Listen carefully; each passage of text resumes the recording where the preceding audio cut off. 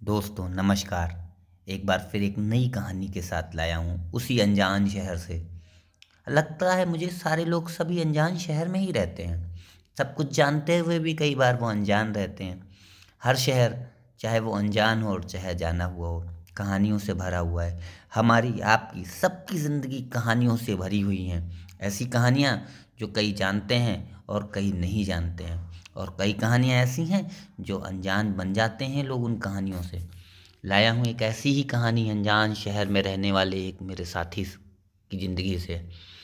ले चलता हूँ आपको उस पुराने दौर में, जब दिलों में सफाइयाँ थीं, आँखों में गंदगी नहीं थी, प्यार था, एक दूसरे से मिलाव था, जुड़ाव था। इंटरनेट नहीं था, मोबाइल नहीं था, सोशल मीडिया का दौर नहीं था, लेकिन दोस्ती मिलावट भरी हुई नहीं थी और मोहब्बत भरी हुई थी। मिलते जुलते थे, खाते पीते थे। तो चलते हैं सर अब आपकी कहानी के साथ में। और ये कहानी है एक इंसान की, जो एक परिवार में अपने परिवार का इकलौता बेटा था। पिता एक ऐसी नौकरी में थे जो कभी जम्मू कश्मीर, कभी उड़ीसा, कभी मध्य प्रदेश, कभी झारखंड, कभी कहीं कहीं कहीं रहते थे। तो ऐसे में उसके पास बहुत बड़ा लंबा एक अनुभव हुआ करता था। उस अनुभव को लेता हुआ वो साथ में चलता है। बचपन में एक विद्यालय में जब वो पढ़ता था, तो सब लोगों ने मिल कर के एक समूह सा बना लिया था। वो समूह जिसमें एक दूसरे से हंसी ठिठोली से लेकर के बड़े बड़े क्वेश्चन सॉल्व करने तक की चुनौतियाँ हुआ करती थी। सब पढ़ रहे थे, एंजॉय कर रहे थे। ऐसे में किताबें शेयर करते करते, विचार शेयर करते करते, कब ज़िंदगी शेयर करने का मन बना लिया हमारे इस कहानी के नायक और इस कहानी की नायिका ने। समय बदलता रहता है। जैसा कि मैंने आपको बताया कि नायक के पिता का तबादला इस शहर से दूसरे शहर, दूसरे शहर से तीसरे शहर होता रहता है, और नायक नायिका 9वीं कक्षा के बाद एक दूसरे से बिछड़ जाते हैं। ये वो दौर था जब इंटरनेट नहीं था, सोशल मीडिया नहीं था, फ़ोन नहीं थे। बहुत मुश्किल से किसी पीसीओ से फ़ोन हुआ करता था। फिर भी बिछड़ गए तो मिलने की एक उम्मीदें थीं, क्योंकि नायक का मूल निवास उसी शहर में था जिस शहर में नायिका का घर था। समय बदलता गया, नायक आगे पढ़ता गया, पढ़ता गया, पढ़ता गया, और पढ़ के उसने नौकरी ज्वाइन कर ली।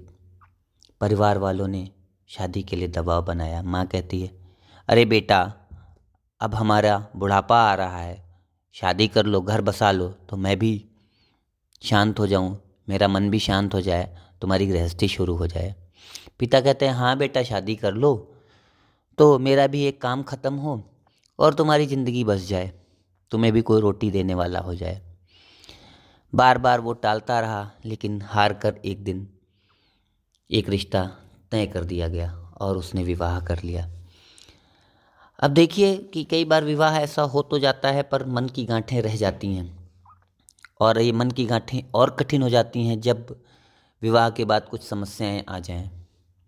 नायक जो कुछ मन में सोच रहा था वो ना हो पाने की वजह से थोड़ा परेशान था, पर उसने सोचा चलो कोई आया है ज़िंदगी में तो उसका होके हो जाए। समय का चक्र आगे बढ़ता रहा और नायक और नायिका अलग अलग थे, पर नायक के विवाह हो चुका था और नायिका जो अभी तक अपने नायक का इंतज़ार कर रही थी। इस सबसे अनजान नायक की ज़िंदगी में एक खुशी भरा हुआ मोड़ आया और वो एक फूल सी बच्ची का पिता बना। पिता तो वो बन गया, लेकिन एक ऐसा ठहराव पैदा हुआ, एक पारिवारिक ऐसा विवाद पैदा हुआ जिसमें नायक की ज़िंदगी में एक भूचाल ला दिया और उसका तलाक तक की नौबत आ गई, क्योंकि उसके ससुराल वाले कुछ अनावश्यक रूप से उस पर दबाव बना रहे थे। उसको अपने माता पिता से छोड़कर उसके साथ रहने के लिए कह रहे थे, इसलिए वो अपने पिता और माता को छोड़ना नहीं चाहता था। और अंततः एक ऐसा समय आया जब उसे अपनी पत्नी को तलाक दे करके अलग होना पड़ा। आप समझ सकते हैं कि एक मानसिक दशा एक कैसी हो सकती है एक पति की, जिसने अपनी पत्नी को से अलग हुआ हो जरा से विवाद की वजह से। एक पिता की जो अपनी फूल सी बच्ची को अभी, जिसको आंख भर के देख भी नहीं पाया था, गोद में खिला भी नहीं पाया था, उसकी किलकारियों से उसका मन भर भी नहीं पाया था, फिर अचानक अलग होना पड़ा। बहुत ही करुणीय अवस्था में, दयनीय अवस्था में एक दिन वो भटकता भटकता अपनी उस पुरानी सहपाठिनी के दरवाजे पे पहुंचा। एक बार तो ऐसा लगा, सहपाठिनी के घर वाले उसको पहचान ही नहीं पाए उसकी हालात को देख कर हुए। उसने फिर भी अपना नाम बताया तो लोग पहचाने और फिर उसको जलपान कराया। समय बदला क्योंकि सहपाठिनी ने अभी तक विवाह ही नहीं किया था। चलता रहा सिलसिला, मिलते रहे, जुलते रहे, समय आगे बढ़ता रहा। समय जैसे जैसे आगे बढ़ता गया वो मिलते रहे, जुलते रहे। धीरे धीरे उसकी नायक की मानसिकता में सुधार आता गया। वो जीवन के प्रति वापस लौटने लगा और उसने काम धंधा शुरू किया। उसने एक कंपनी ज्वाइन कर ली और वापस एक शहर से दूसरे शहर, एक राज्य से दूसरे राज्य, क्योंकि उसने नौकरी है ऐसी पकड़ी थी जिसमें उसे घूमने को मिलता रहता था। उसका मन हमेशा इधर से उधर लगा रहता था। नायिका जो अपने शहर में अभी भी थी और अब नायक के वापस आने से कुछ हद तक खुश भी थी और कुछ निराश भी थी। अब देखिए कितना महत्वपूर्ण है, एक जो अभी अभी दिल टूट करके वापस जुड़ने की कोशिश कर रहा है और एक जो अभी तक इंतज़ार कर रहा है। इंतज़ार की घड़ियाँ कितनी मुश्किल होती हैं ये हम सब जानते हैं। और इंतज़ार जब आपको पता ही ना हो सामने वाला आएगा कि नहीं आएगा, बिल्कुल यही हालात थी उस नायिका की। नायक और नायिका की बातचीत होती रहती है और नायक नायिका को अपने कदमों पर खड़े होने की सलाह देता है कि चलो तुम भी कुछ करो, कुछ नौकरी करो, आगे बढ़ते हैं, हम लोग चलेंगे किसी नए शहर में, रहेंगे चल के, अनजान शहर से दूर कहीं, अपनी नई पहचान बनाएंगे चल के। नायिका भी जो कुछ उसने पढ़ाई की थी, वो एक अच्छी कंप्यूटर एक्सपर्ट थी, साइंस की अच्छी टीचर थी।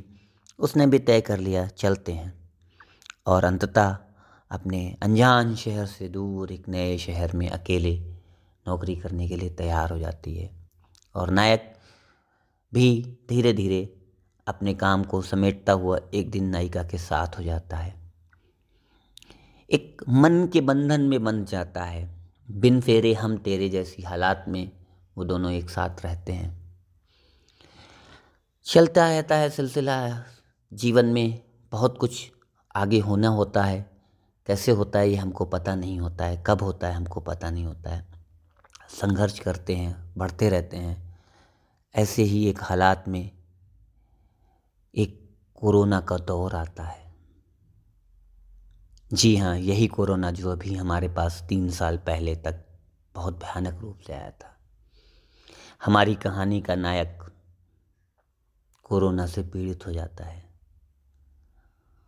पहले तो वो मना करता है कि मुझे किसी हॉस्पिटल नहीं जाना है। फिर जब नायिका बहुत दबाव डालती है तो उसे हॉस्पिटल में एडमिट कराया जाता है। वहाँ जाकर वो एडमिट होता है और वहाँ से कुछ दिन रहने के बाद स्वस्थ हो जाता है। आकर के एक नए घर बनाने के सपने देखता है। तय करता है कि वो जो प्रोजेक्ट उसने कई साल से रोक रखा है अपना घर बनाने की, अपना आशियाना बनाने की, कितने बार उसने उस आशियाने के नक्शे बनाए थे, कितनी बार उसने अलग अलग तरीके के प्लॉट देखे थे, विलास देखे थे, सब कुछ देखा था। और आखिर में वो फैसला करता है कि अब मकान बनाना है। एक शाम वो अपने खास मित्रों को बुलाता है और कहता है कि अब मुहूर्त का समय आ गया है, अब मकान बनाएंगे। तय हो जाता है, दिनांक निकाल ली जाती, तिथि निकाल ली जाती, मुहूर्त निकाल लिया जाता है और ये तय हो जाता है कि अब उन दोनों का एक अपना आशियाना बनाया जाएगा। और इतना कहने के बाद सारे दोस्त अपने घर चले जाते हैं। रात के 2 बजे एक दोस्त के घर पे मोबाइल पे घंटी बजती है। सुनो, तुम्हारा दोस्त तो उठ ही नहीं रहा है, बोल ही नहीं रहा है, जल्दी आ जाओ, जल्दी आ जाओ, तुम्हारा दोस्त हिल नहीं रहा है, कुछ कह ही नहीं रहा है। बदहवास सा वो दोस्त पहुंचता है, देखता है उसकी सांसें तो बंद हो चुकी हैं। कोशिश करता है मुंह से सांस देने की, जो भी डॉक्टर्स ने प्रिकॉशंस बताए हैं वो कोशिश करने के, दिल पे पंप करने की, लेकिन वहाँ तो सब कुछ बंद हो चुका है, खत्म हो चुका है। उसकी याद में सब कुछ अब हो चुका है। वो मकान जिसका नक्शा वो बना चुका था वो बन चुका है। वो जो उसकी प्रेमिका, जो भी आप कह सकते हैं, साथ रहने वाली धर्मपत्नी, बिन फेरे हम तेरे साथ वाली, वो रह रही है। मकान बन चुका है, सपने सब कुछ हैं, सब कुछ वैसे ही सजाया गया है जैसा उसने अपनी डायरी में लिख रखा था, जैसे उसने अपने कंप्यूटर में डिज़ाइन कर रखा था, जैसे उसने अपनी जीवन संगिनी से बता रखा था। आज वो नहीं है, आज वो नहीं है। आज की कहानी बस इतनी ही। आप लाइक करें, शेयर करें और हमें कमेंट में बताएं आपको कैसी लगी। धन्यवाद, धन्यवाद।